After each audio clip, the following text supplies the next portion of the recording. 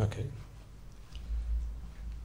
Before we commence, let us all take a moment to pay homage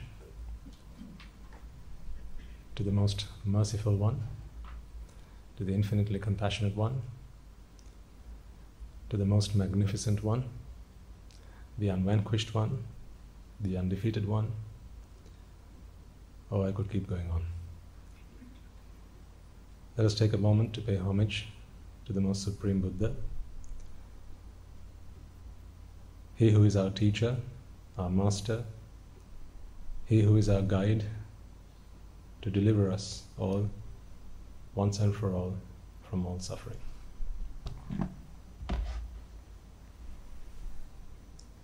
Namo tassa bhagavato arahato samma sambuddhassa. Namo tassa bhagavato arahato samma sambuddhassa. Namo tassa bhagavato arahato samma sambuddhassa.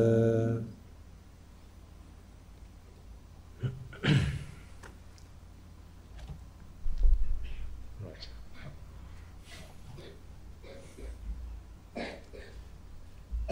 We're on a mission today. I need to get you all out of here by 11.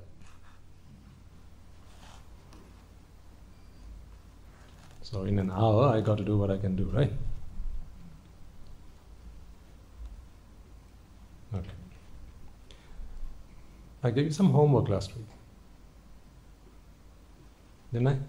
Yes. I asked you to contemplate on something.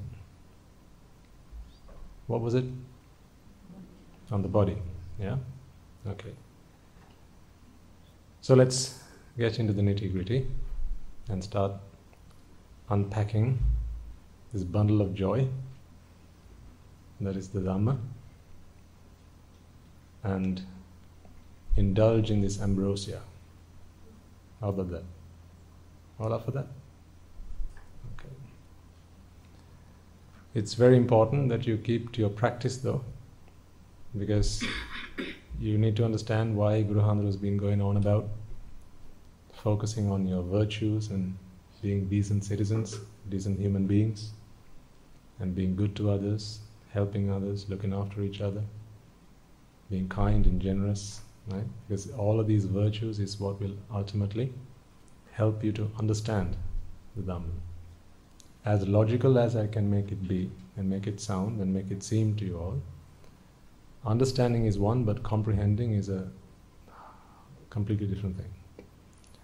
You can tell the difference by observing someone's behavior. Is it that they just understood it, or have they really comprehended it? Has it made an internal transformation within them? So that distinction between knowledge and comprehension is very clear and very distinct. And all I ask of you is to continue being the wonderful people that you are, and looking after and caring for each other. And I don't mean just the people who are here, starting with your parents. Yes, this is why we started with all that. So this is all part of a grand plan. Although I may not give you the whole picture all at once, there's a plan in the back of my mind, and that is what I enact when you come here. So this is why I started by saying look after your parents, your siblings, your families, your colleagues, friends, and so on. This is all very important. And being decent human beings, helping each other, giving what you can share with each other, and ultimately aiming for one goal and that alone. Wherever you have to make a choice between Nibbana and worldly pleasures, it must be that by now the choice has become an easier one to make. It would have been in the past as well that it was very easy to make, because you had no interest in Nibbana, but there would have come a time where it was a tough choice, and now again it should have become an easier choice to make. Okay? So, having said all that, I think we can start to make progress into the wilderness, the wonderful Dhamma, and start to make sense of what this is all about. All right? Okay. Now, we started talking about the body, and what I asked you to contemplate on was to think about parts of your body and ask this question: what has the sense of belonging got to do with it serving its purpose? Right? This is the best I can draw, I'm afraid.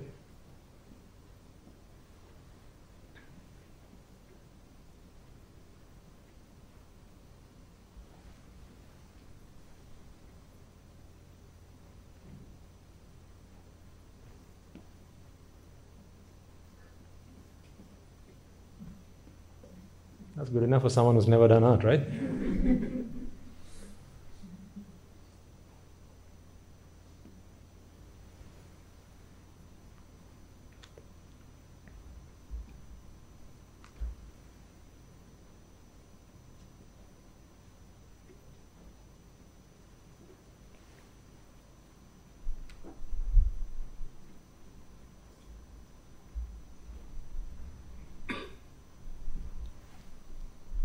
The hand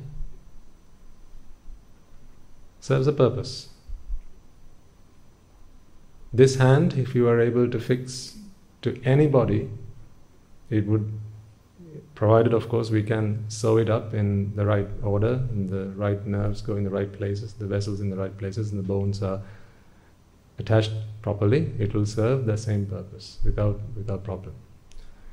So a sense of belonging, that this is my hand, serves absolutely no purpose. The only thing it gives you, in addition to the purpose being served, is a sense of fear and a sense of grief. Because the moment you begin to feel that this is your hand, you become responsible for it, and you become the caretaker of it, you become the protector of it, you become the guardian of it, and all that stuff you become responsible for. Okay? We know that for a hand to work, so I'm just going to say this is the elbow, shoulder, right? These are muscles. You need a very vivid imagination. I couldn't do this without you. And I mean it in every little way. Okay? So, shoulders, right?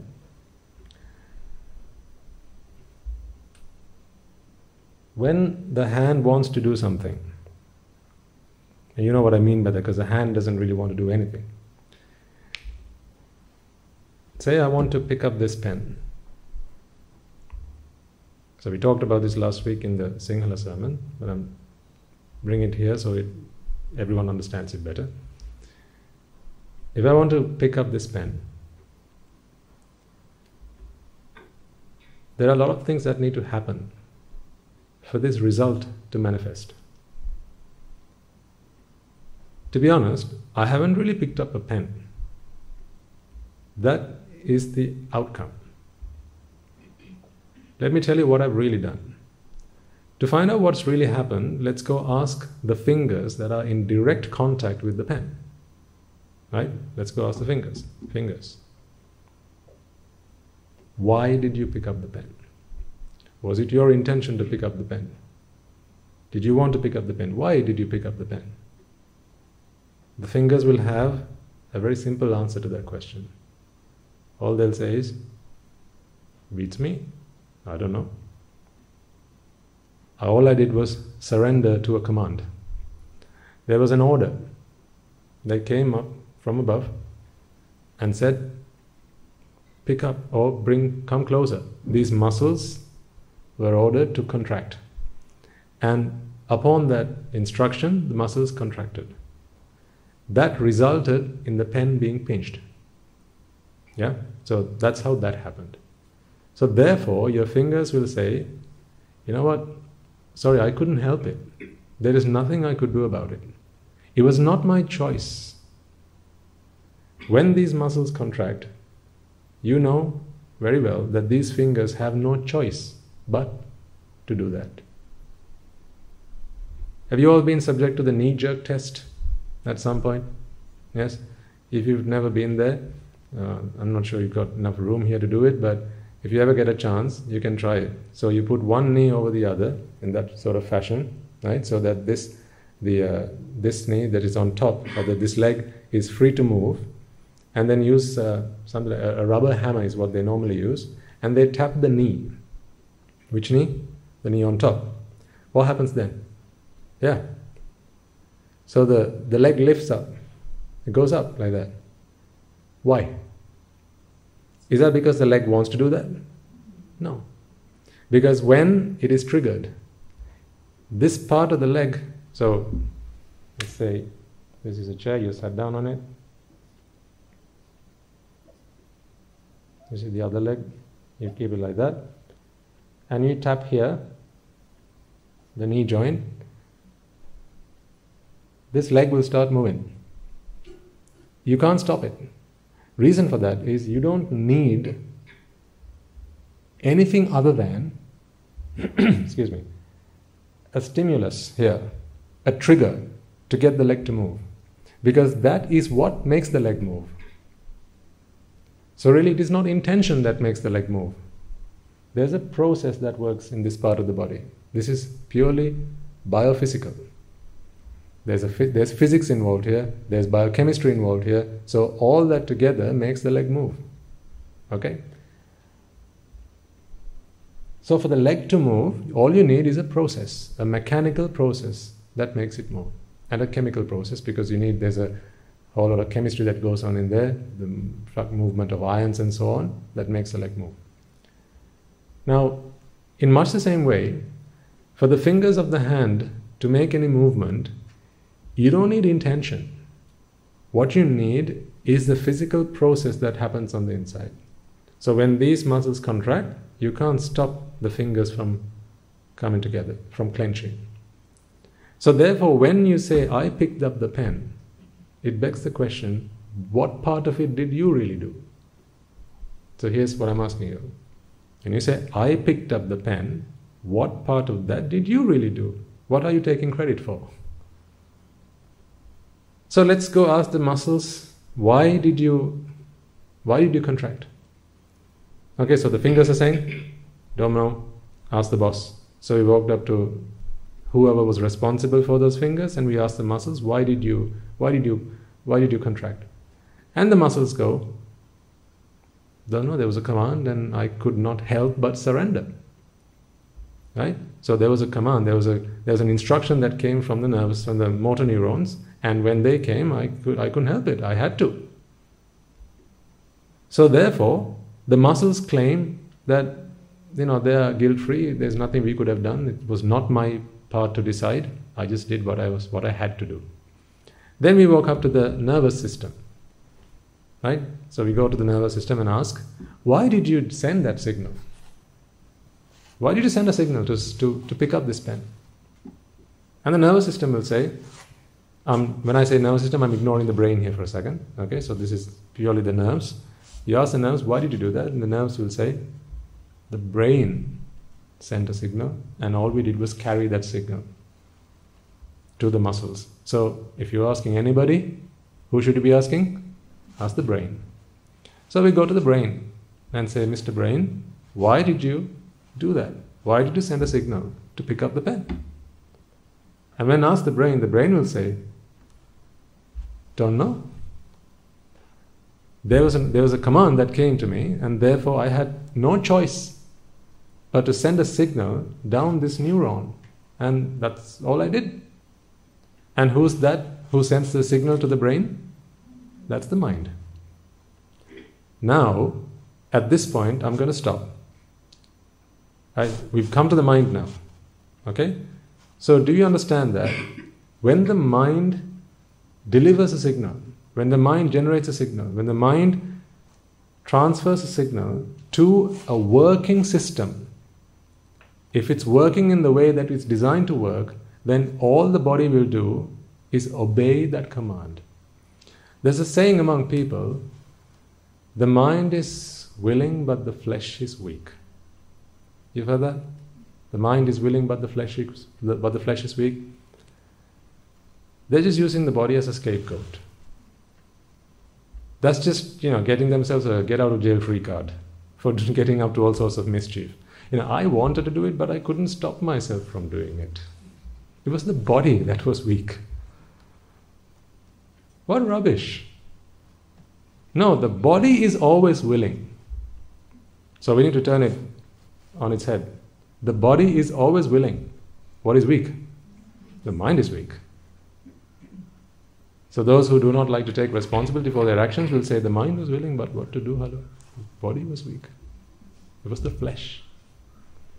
But when you're old, Oh, yes, of course. When you're older, now the mind is willing, but the flesh is weak. You can use it there. I'm talking about things where, people use this as excuses, right? When they get up to all sorts of mischief.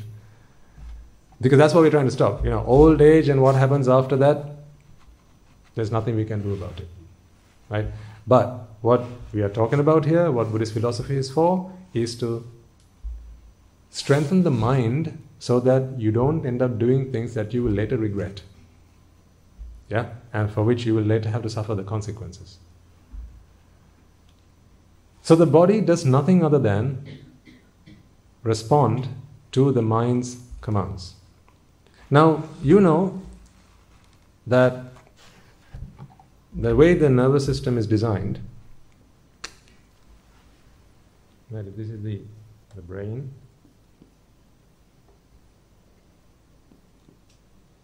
I'll take the example of the optic nerves.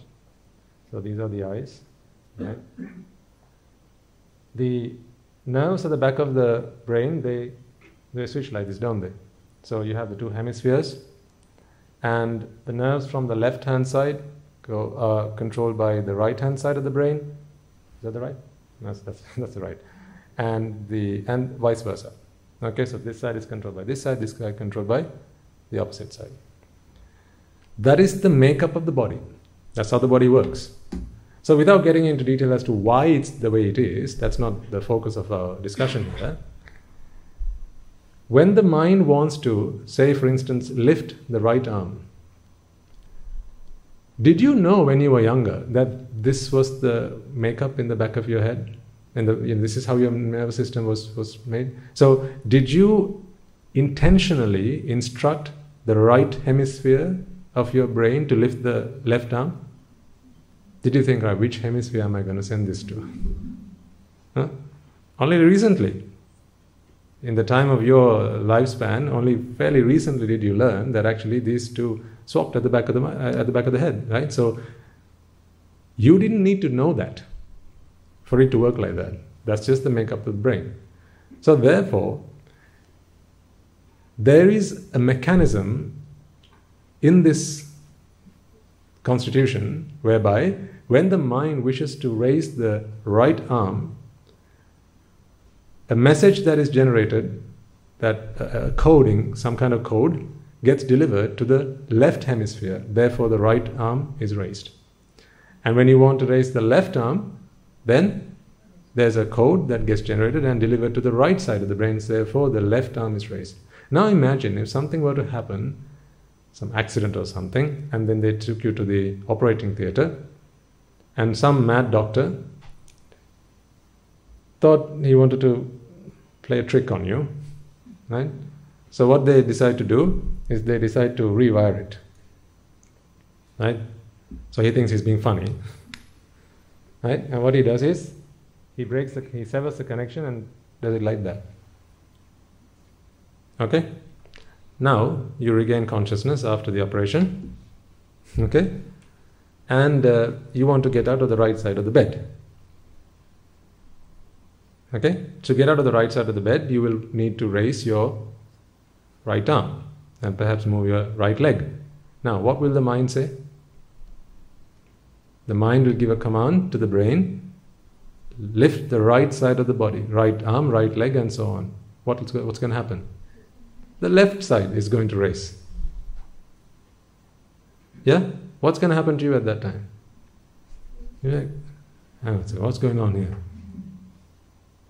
You'll be confused, won't you? So you see, the reason that it works like that is because it's not you who decides. Now this is a very subtle thing. Of course, you'll say, but Swaminathan, it was I who decided to raise my right arm. Why are you saying it wasn't me who decided? We'll come to that in a moment. Let's just focus on the body for now. When the mind sends a command to the brain, and that command is conveyed through the rest of the body has no choice but to respond to that signal. So, it matters not that the mind is not aware of the makeup of the body. So how can you say then that you are raising the right arm and you're doing it intentionally? Let me put it this way. If this were to happen in the operating theatre, right? If you didn't know this,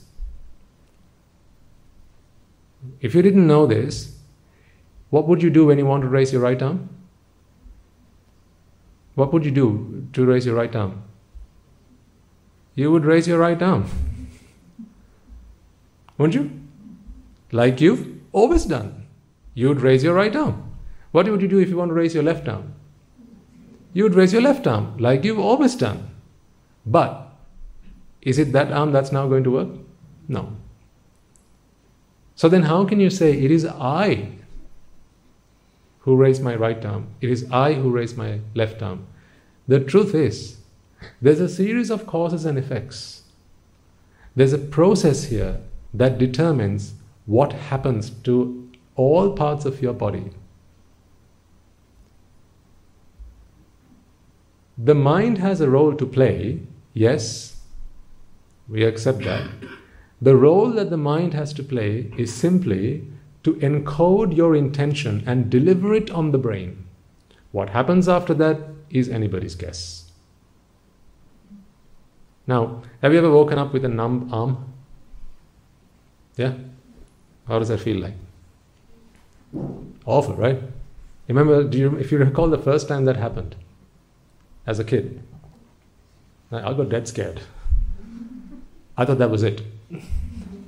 That's it. I'm never going to be able to use my arm again. Because, that's when I learned that arms can go numb when you sleep on it. Imagine that. The kid doesn't know that this is what happens, and he wakes up in one morning and the arm doesn't move. He's seen people with, arms that don't move, and the poor guy thinks, what? Oh God, that's it. But I'm only 6. Why does that bother you? It bothers you because you have an intention to raise that arm. So the intention that the mind has encoded this mental message into one that the body can understand, that your nervous system can understand. It has delivered to the brain. And the brain will attempt to convey that message down through the muscular system and through the skeletal system and so on. But because it's gone numb, that chemical flow does not happen, and therefore the arm does not respond. So what lesson can we take from that?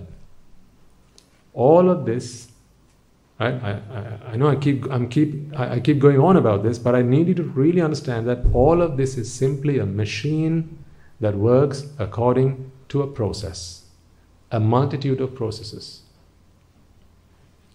As I explained to you this morning, there are 3 things we need to be able to distinguish very clearly from each other. If you are able to clearly distinguish these 3 things, you'll go a long way. And these 3 things are the mind,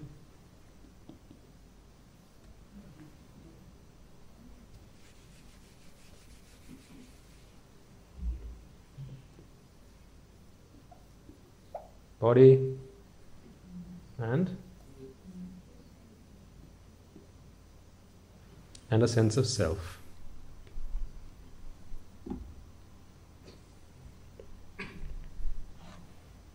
As I explained to you this morning, medical science has now taught us that there are 2 distinct elements that make up this stuff, and that is the mind and the body. But what it has been incapable of teaching us thus far is, why do we feel that the mind and body belong to me? There's a sense of self that medical science, in my humble opinion, will never figure out, because that has to be shown by a Buddha, how that works. So you'll recall from your science lessons, from your biology lessons at college, that there was clearly a workup, you learned how the mind works, and you learned how the body works. Less so about the mind and more so about the body, because I think the study of the mind happens much later, maybe at college or maybe at university level is where people really start talking about the mind. But we do learn quite a bit about the digestive systems and the respiratory system, the circulatory system, the reproductive system, and so on. And we learn quite a bit about the physical body, right? From early school years, we learn quite a bit about that. So we understand that this is a machine.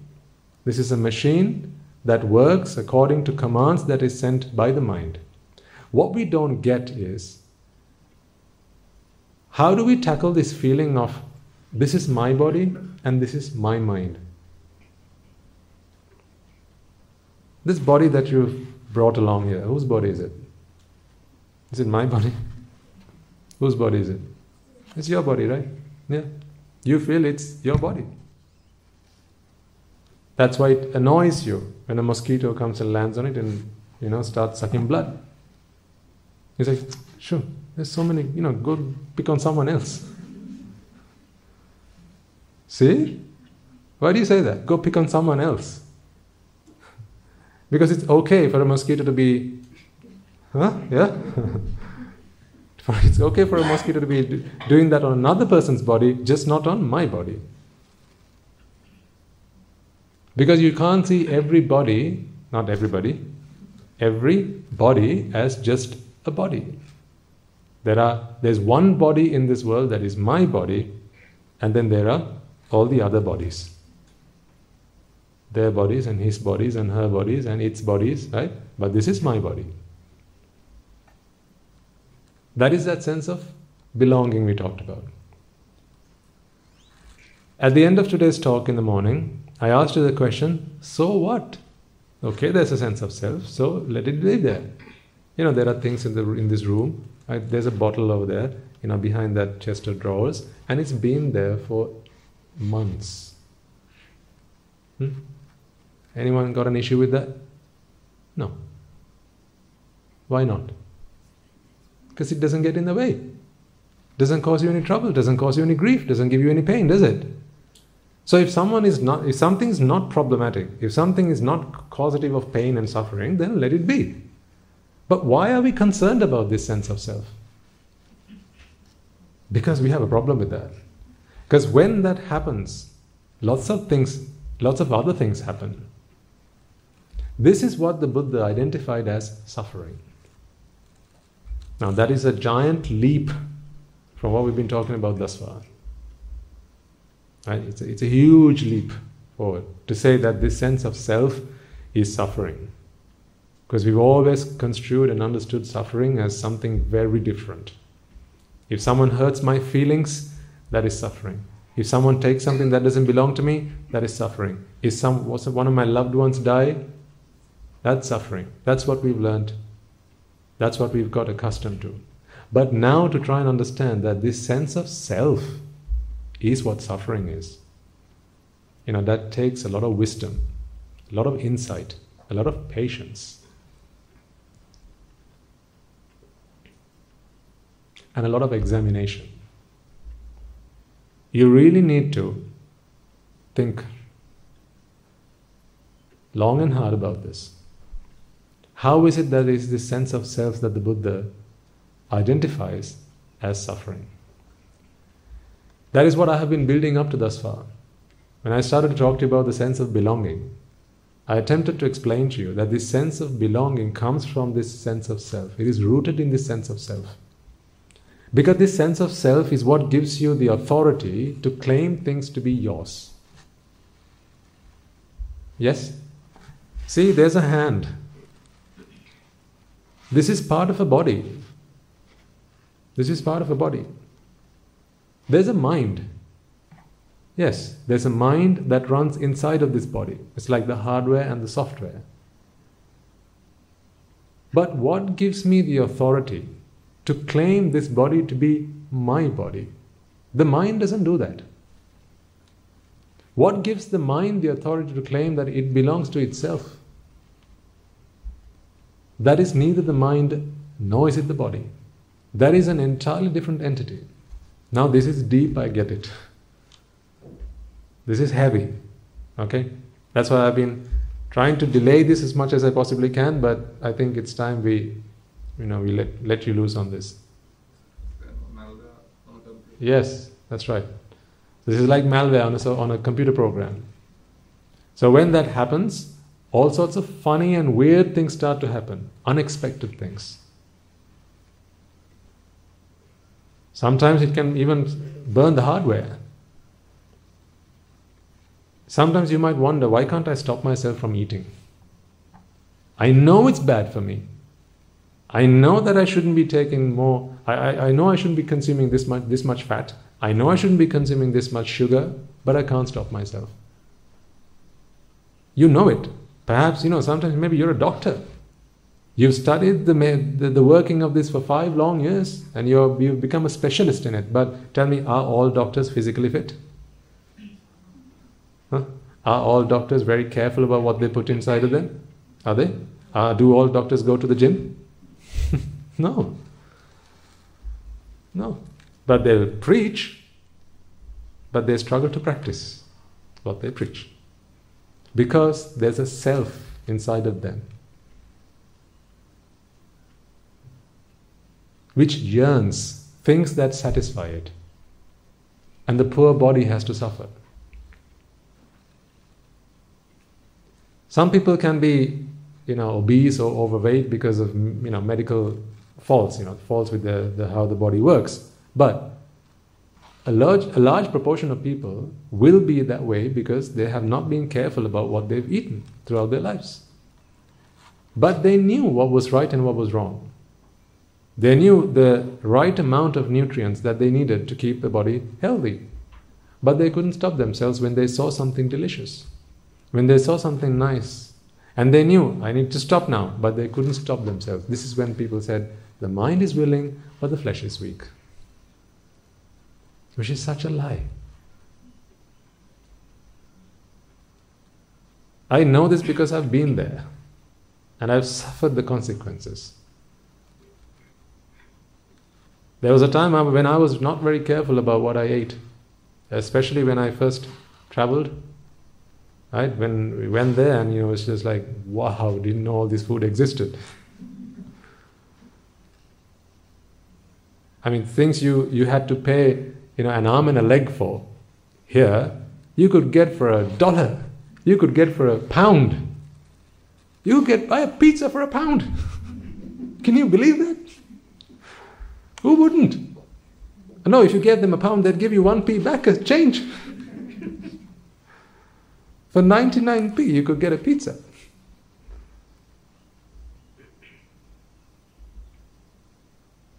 So, I spoiled myself.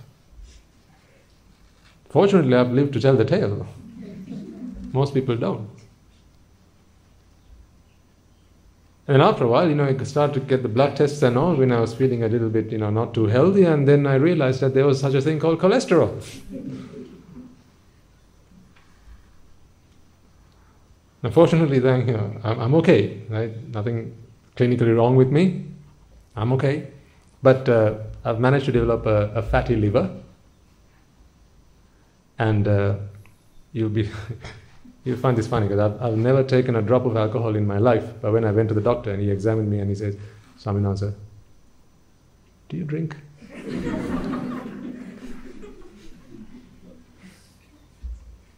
I mean, you can't blame the poor doctor, right? Then I explained to him, no, sir, doctor, it never happened. I've never done that in my life. Okay, then this is non-alcoholic fatty liver.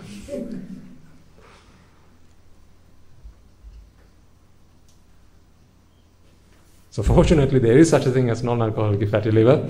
I so had an excuse. Right? Imagine there wasn't one like that. How could I save face? Wearing a robe, going to the doctor and say, "Swami, do you take drinks?" But today I have to live with the consequences of that. I'm all right, so you don't need to worry. I'm okay. Right? I can do this for a few more years. Right? I'm all right. But I know that this is because I had a self that couldn't be satisfied with a full stomach. It needed more. It kept asking for more, and I didn't know what to do about it. When the urges came, I didn't know how to fight it. I didn't know. Courage, how long? Willpower, for how long? They're good, but it doesn't. No amount of courage and no amount of willpower is going to stop you feeling the urge. I'm just talking about the urge for food. You can apply to other things, right? Urge for food can be considered quite innocent compared to some of the other urges, right? So you can't stop yourself from feeling that way.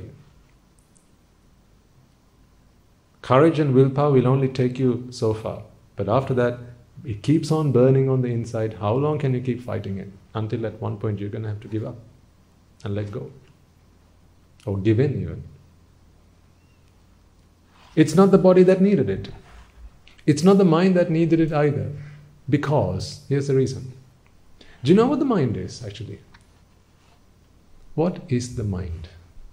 Let's take a moment to understand what the mind is. The mind is in fact a characteristic. The mind is simply an instrument that allows you to recognize and identify things. Stimuli that it receives from the outside world. The mind's job is purely to identify and to recognize. So we talked about the 5 R's. Do you remember them? Receive. What else was it? Recognize. Then, I can't remember it now. Can you? Respond was one of them. Perceive. Perceive was the last one. So let me write it down on the board. Let's remind ourselves.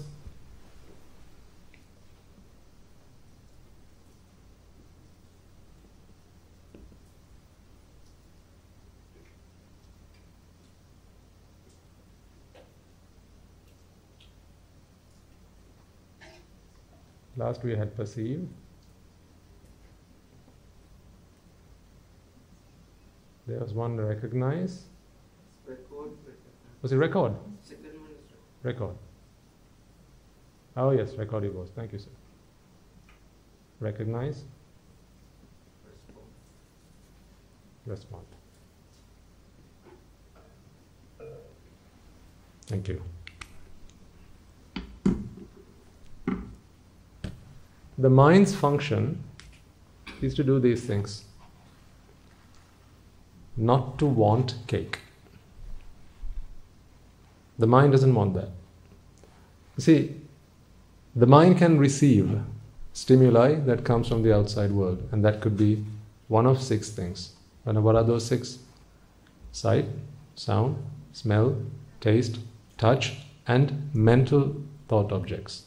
Like memories, for instance. You can be reminded of something that happened yesterday, or you can have a creative imagination of something you might want to do tomorrow. Right? These are all mental objects. You don't need your 5 senses working to be able to do that. So one of these 6 things the mind shall receive. Once it receives it, it has to record it. Or rather register.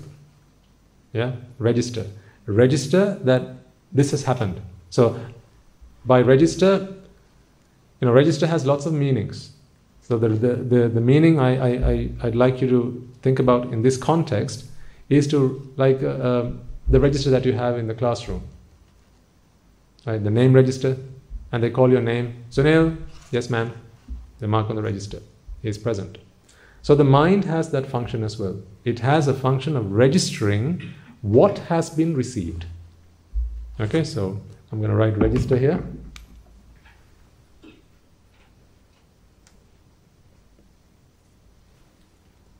What has been received? It's like, something comes and it holds it. So now it can inspect it. Yeah? So you need to hold it so you can inspect it. Then you have recognize. Now recognize is very interesting in the way it's made, this word. You have re and cognize. Cognition is to grasp, to understand something, but to recognize requires a repeat of something, meaning it's something you've seen before, something that has come to you before. Therefore, you will need to refer to your memory to be able to recognize or recognize. Then the mind has the job of responding. The mind has a job of responding to that stimuli. And finally, all of this together. So for instance, this is a clock. And the clock tells me that in 15 minutes I need to let you go. What a day to pick to choose to teach you this stuff, to teach you about this topic, right? So the clock, the mind knows that this is a clock and is used to read the time. Right? That is part of the response. That's why I don't take this and start munching on it. Because the mind understands that the response to a clock is not to chew on, but to read the time. The mind understands that the response to a pen is to write. These are all responses that the mind has. So tell me, wouldn't an arahant know what to do with a pen? Of course. So in becoming an arahant, does he kind of get rid of that? No. The response is there. Nothing wrong with that. All of them together gives you the entire picture of what that stimuli was all about. So therefore, when I show you a pen, all these things will have happened by the time you perceive that this is a pen. Can answer this question for me, please? Can you perceive that this is a pen and not know that this is something you can write with? Can you? No. I say water. Can you stop yourself from thinking it is something you can drink? Or something you can use to wash yourself with? No. Because that is all part and parcel of your perception of water. Does that make sense? Yeah? So all part and parcel of your perception of what something is.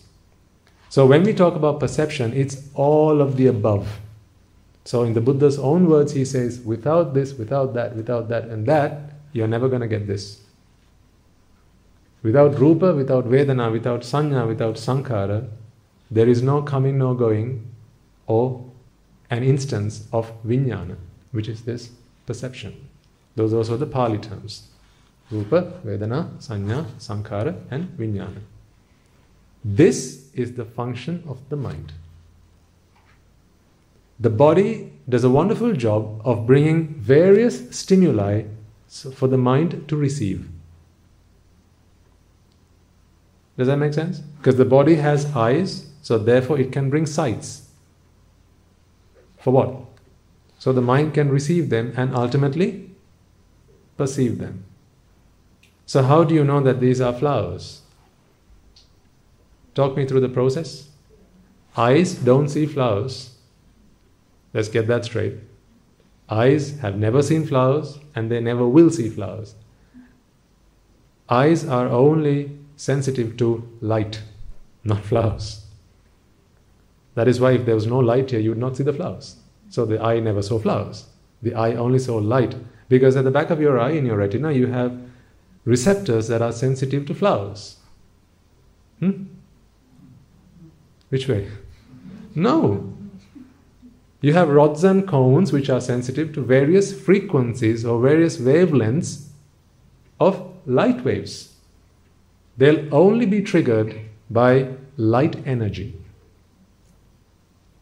And let me share with you something really interesting at this point as well.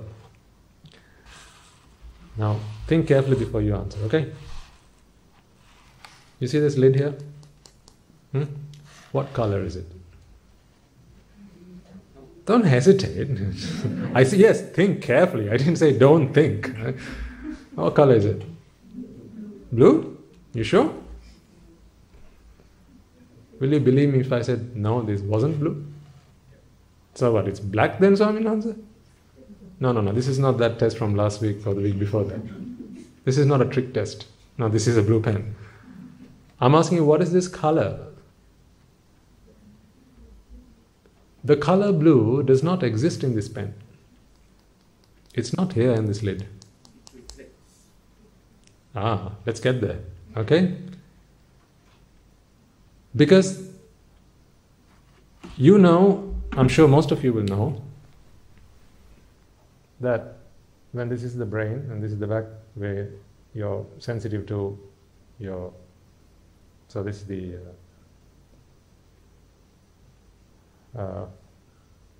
what nerve do you call it? Optic nerve, thank you. So the optic nerve carries signals to the back of the brain, right? Most of you will know this. Now if I drew the eye, which is something like this, you have the retina and you have your rods and cones here. Now these things, they have nerves which all aggregate here and to go on to become the optic nerve, right? Have you ever heard of a nerve that carries light rays? Alright, so nerves don't carry light waves. All they are capable of carrying is electrical waves. Now, what color is electric? So how can you say this is blue then? Because if you're seeing the blue in this lid, then that blue has to travel all the way from this to the eye, to the up to, it has to be blue all the way. Right? And then to the back of the brain. And it still has to be blue. If it's the blue in this that you're seeing, really what you're seeing is not the blue in this. These are pigments. This object has pigments. These pigments reflect light, as a good gentleman said there. These pigments reflect light. When light falls on this, white light, right, it will, as we learned, it absorbs all other frequencies except for blue, and that blue is what gets reflected. So really, we don't know what color this is, or even if it has a color. To be honest, I don't think it even has a color. What it has are pigments. It has pigments.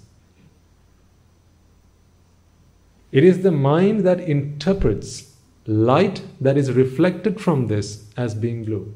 So really, colors don't exist in the outside world. Can you believe that? Yeah. Colors don't exist in the outside world. You think this is a very colorful world. What a lovely world. Look at these flowers. So colorful. Colors don't exist in the world. Pigments do. All pigments do is reflect selective frequencies of light waves. These are electromagnetic waves.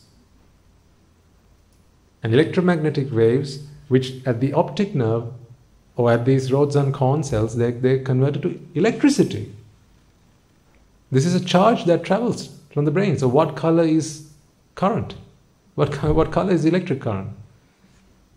Now it is obvious, isn't it? Even if there was color in light, then at this point you can no longer talk about it. So really, these colors that you see, they don't exist in the outside world. They're all perceptions. Because the mind can do a wonderful job of perceiving things in creative and very imaginative ways to make this world livable for you. Even at the brain, there's no such thing as color, because the brain does not have anywhere to hold color. There's no such thing in the brain. Again, these are nerve cells which transfer messages between each other through synapses, through neurotransmitters and so on. That's all that happens. So we have chemistry, we have electricity, we have physics. There's no color. So the only time color can really be understood is when it reaches the mind. Therefore, color is a perception. Now, do you know how the tongue works? Tasting? Really interesting stuff. I'm sharing this with you not so that you can become consultant anatomists. It's so you can understand how this is simply a body that is simply a machine, and it's simply something to, that we give it more credit than it deserves. We think of it far too much than we need to. I remember, because my dad used to be a science teacher, and he taught me science, and I remember the lesson in which he taught me how there's an artificial sweetener. There's one called saccharin. Now, I remember the lesson where he taught me how saccharin works and why the tongue tastes it as sweetness. The reason for that is the tongue has various receptors. Now, you know that in the tongue, there are various parts of the tongue that are receptive to or sensitive to various tastes, right? So there's sour taste, sweet, salty, and so on, right? Bitter, right? This is because the receptors in the tongue have various shapes. Now let's imagine, I'm making this far more simple than it really is, but that's sufficient for our understanding. Imagine this was a receptor on the tip of your tongue which is sensitive to sweet, right? This is the shape of one of those receptors. Now, let's say it's something like this. If a molecule that was this shape tried to come and set in there, would it work? No. So the tongue, these receptors would not be sensitive to any molecule that is of this shape. To be receptive to these receptors, you got to be that shape. In other words, complementary in shape. That's when this fits in nicely, and the moment that happens, an electrical signal is generated. What a joke. What is generated? Sweet? No. It's an electric current. In another part of the body, there's something, let's say, that is a receptor like this. Another receptor. So the previous one was like this receptor is like this. Now along comes a molecule that is this shape. Does it fit? No. Because to fit into this, you've got to be this shape. Again, complementary. So when that fits in, again, very similar, almost identical to the previous situation, same electrical current is generated. So in two parts of the tongue, there's a tongue, right? A funny tongue, right? This part you have a receptor that looks like this, another part you have a receptor that looks like this. So a molecule that is of this shape cannot fit in there, and a molecule that is of this shape cannot fit in here. So this goes there and that goes here. Both of these receptors will generate an identical electrical current. They'll travel to different parts of the brain. Okay? You see how this is all such a just a blooming joke, right? It all travels to the brain, and the brain will then encode that into a signal that the mind can understand, therefore receive, and ultimately perceive. So what is sweet? What is bitter? What is sour? These are all electrical signals. Now tell me, if I were to be Dr. Frankenstein, and I were to walk up to the brain and do some jiggery-pokery in here, and I were to swap these nerve endings. When you eat sugar, you go, yuck. And when you eat bitter gourd, you go, mmm.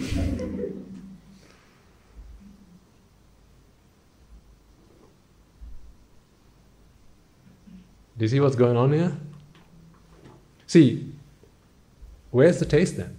These are simply perceptions of the mind. Because the mind wants variety. Can you see how much of a mockery of the mind is going on in here? Imagine this, right? The mind comes and says, I want lots of different tastes. Right? The mind says, I'd like to taste different things. So now let's say the mind goes to the body, or mind goes to God, and say, God, I'd really like to taste a few different things. That would make life so much interesting. And go, all right, don't worry, I'll sort it out for you. So what God does is He creates various molecules of different shapes, and then receptors also of complementary shapes, and then He just wires them to different parts of the brain and says, right, there you go, have it. What He didn't do was create taste. He didn't create taste. But He gave you the impression that you are tasting things. Simply thanks to perception. This is the function of the mind. The mind creates the world in which it lives. It's such a wonderful and fascinating thing. Nothing is as capable as the mind is of creating wonderful, so rich and imaginative worlds in which the mind, it's like a spider in its web. It's like a spider in its web. The spider creates the web, he weaves the web, and then it lives in it, right? The mind is much the same. It will create this web of lies. Not those lies in your hair. Lies, right? Falsehood, lies, and it will live in it. All the time thinking that this is real. The mind creates its version of reality. Remember the Matrix? Yeah? A world created in the mind. The same thing happens with you right now. How do you know this is hard? How do you know it's hard? There are receptors on your skin sending electrical signals to your brain, which is then converting that into a code that the mind can read, and the mind is perceiving it as hard.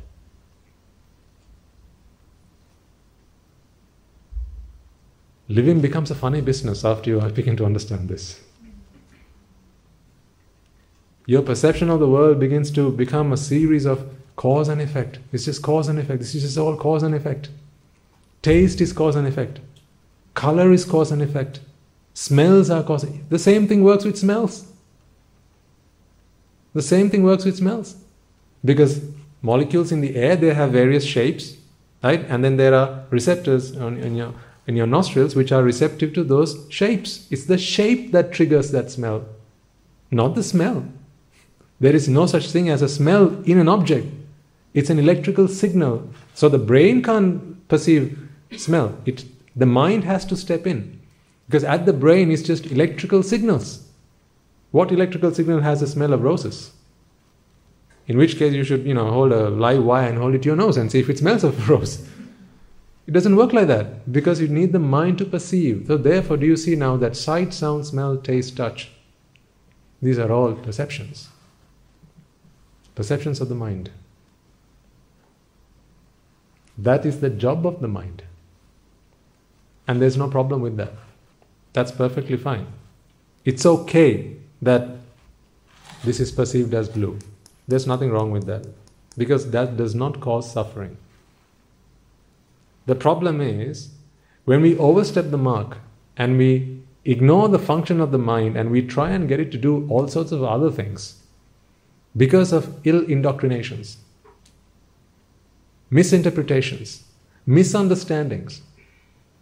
It's when that happens, the mind begins to expect something completely different, something that does not exist. And when that happens, the mind goes into an insanity mode, which we'll need to talk about in more detail. Right? So we're getting there one step at a time.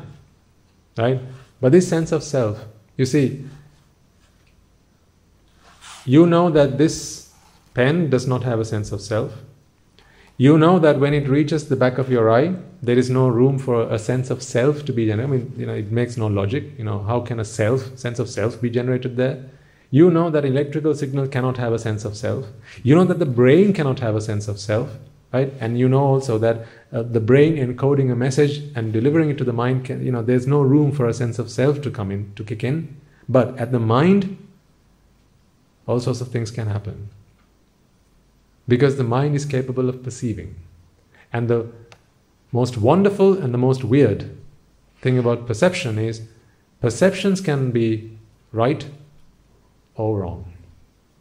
There can be right perceptions and there can be wrong perceptions. When you perceive things rightly, you're okay. But if you perceive things wrongly, then that is the beginning of suffering. So the reason that you feel a sense of self, which in turn gives you this sense of belonging, is because there's a misperception. What really goes on, we need to try and understand. When you begin to understand what's really going on here and how this sense of self is generated, then you begin to realize that this is only a feeling, a sensation of a self, but truly it's something altogether different. That's when we can say, yet you have seen what suffering is. That is something you can only see through your wisdom eye. So that's where we're going to get to.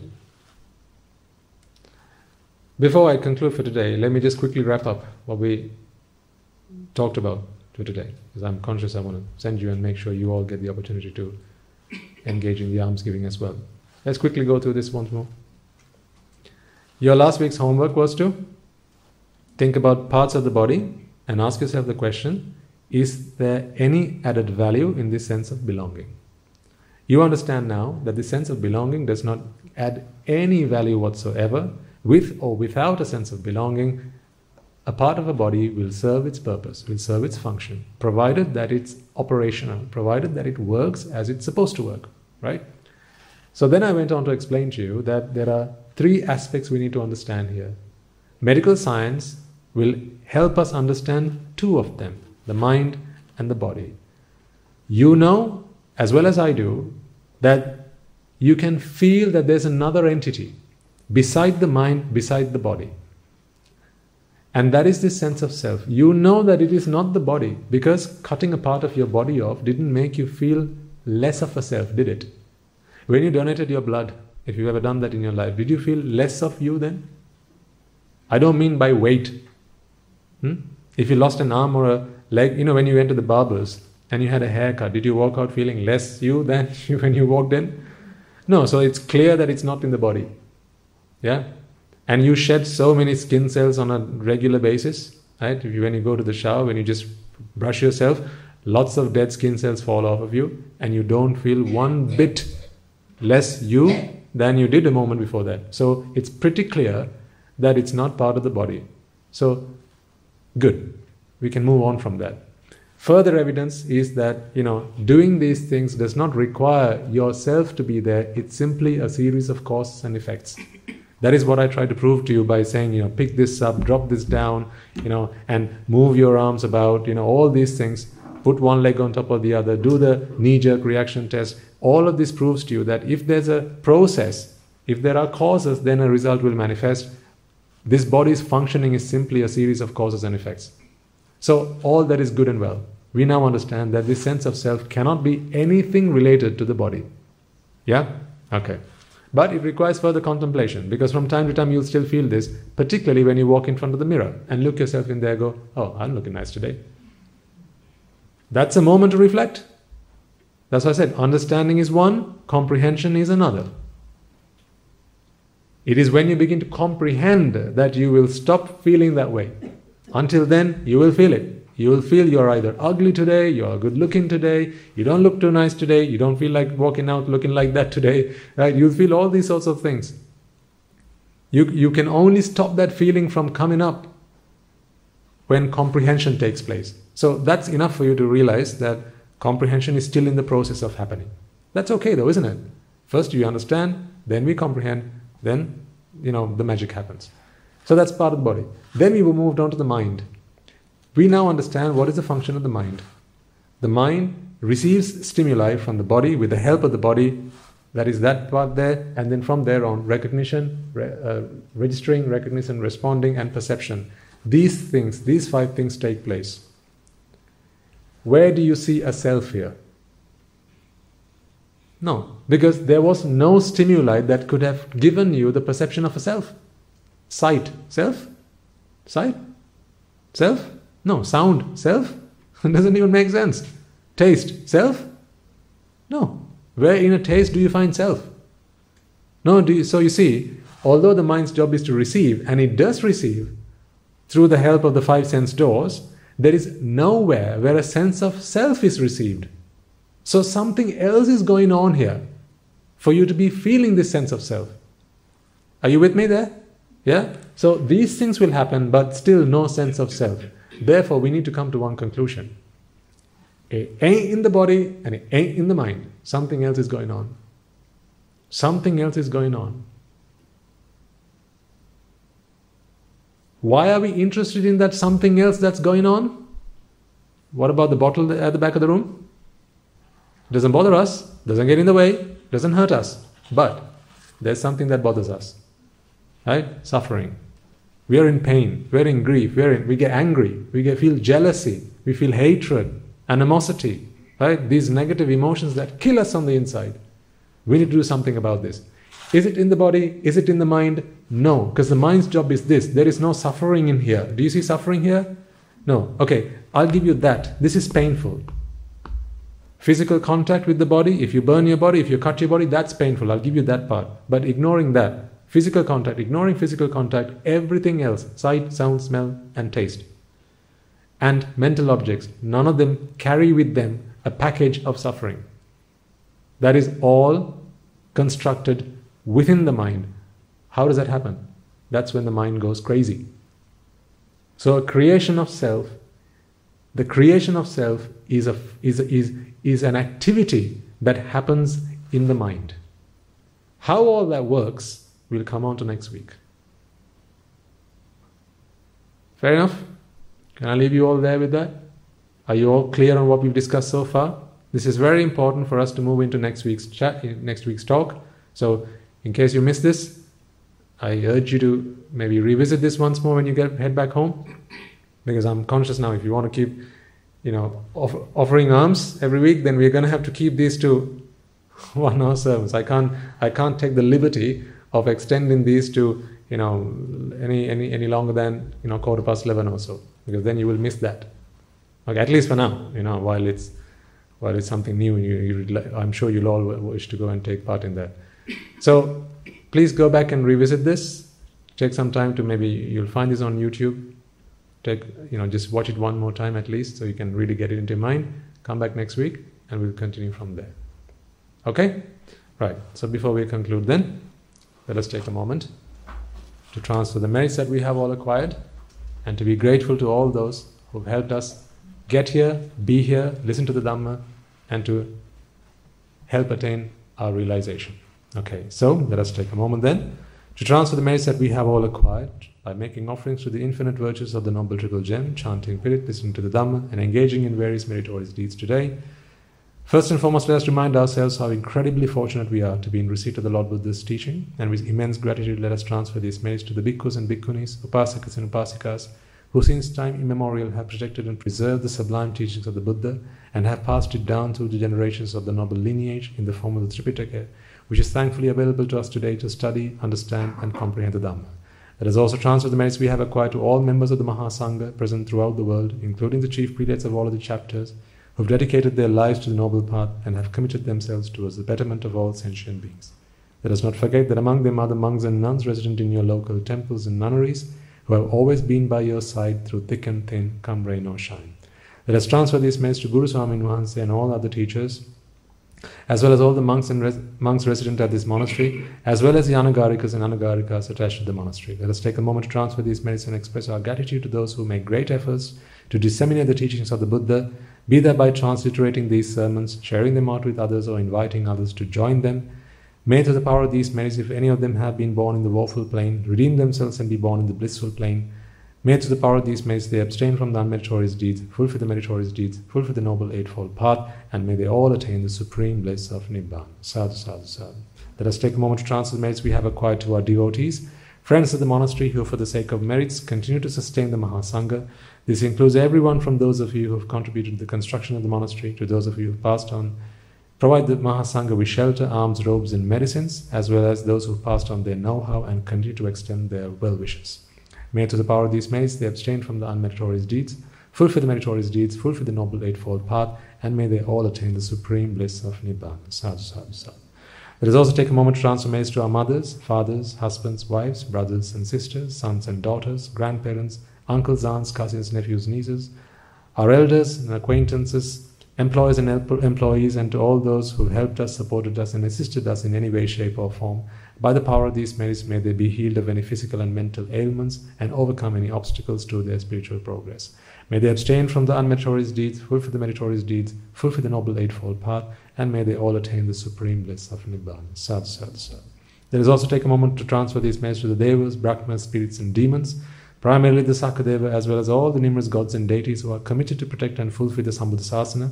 Let us transfer messages to our guardian deities who keep a watchful eye over us and keep us out of harm's way. And may by the power of these merits they prosper in divine power and wisdom. May they abstain from the unmeritorious deeds, fulfill the meritorious deeds, fulfill the Noble Eightfold Path, and may they all attain the supreme bliss of Nibbana. Sadhu, sadhu, sadhu. Let us also take a moment to transfer messages to our ancestors who predeceased us, and to all those who have been friends and families and acquaintances in this infinitely long journey in samsara. Let us also take a moment to transfer these messages to the members of the armed forces as well as the police force who have sacrificed their lives to protect the peace and harmony of our nation. And may all who have lost their lives in the wars, be their friend or foe, rejoice in the merits that we have acquired today. Let us take a moment to transfer messages to those who have lost their lives in natural calamities such as tsunamis, earthquakes, landslides, pandemics, including the most recent and prevailing ones, reminding ourselves that among them will be those who have been friends and family to us in this long journey in samsara. Let us take a moment to transfer merits to them, and may by the power of these merits they abstain. If any of them have been born in the woeful plains, redeem themselves, be born in the blissful plane, may they abstain from the unmeritorious deeds, fulfill the meritorious deeds, fulfill the Noble Eightfold Path, and may they all attain the supreme bliss of Nibbana. Sadhu, sadhu, sadhu. And finally, let us all resolve that may, through the power and blessings of all the merits we have acquired throughout the day, we be able to witness the advent of many hundreds of thousands of arahants on this blessed land, and may, by the power of all the merits we have acquired today, you and I, and everyone who's helped make this program a success, become an Arahatun Vahanse, an Arahatheran in Vahanse, in this very life itself, and in the era of the Gautama Supreme Buddha itself. Sadhu, sadhu, sadhu. May the blessings of the Noble Triple Gem be with you all. The members of the Mahasangha will now transfer their blessings to you.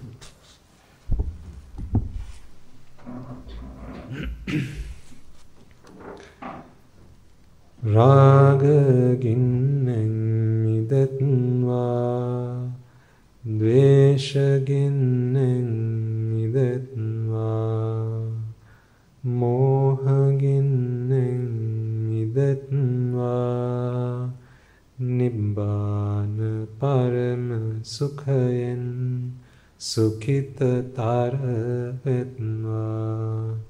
Nibbana parama sukhayen, sukhita taravetva. Mamada siyalu loka, siyalu satvayo. Nibbana parama sukhayen, sukhita taravetva. Nibbana parama sukhayen, sukhita taravetva. Nibbana parama sukhayen, sukhita taravetva.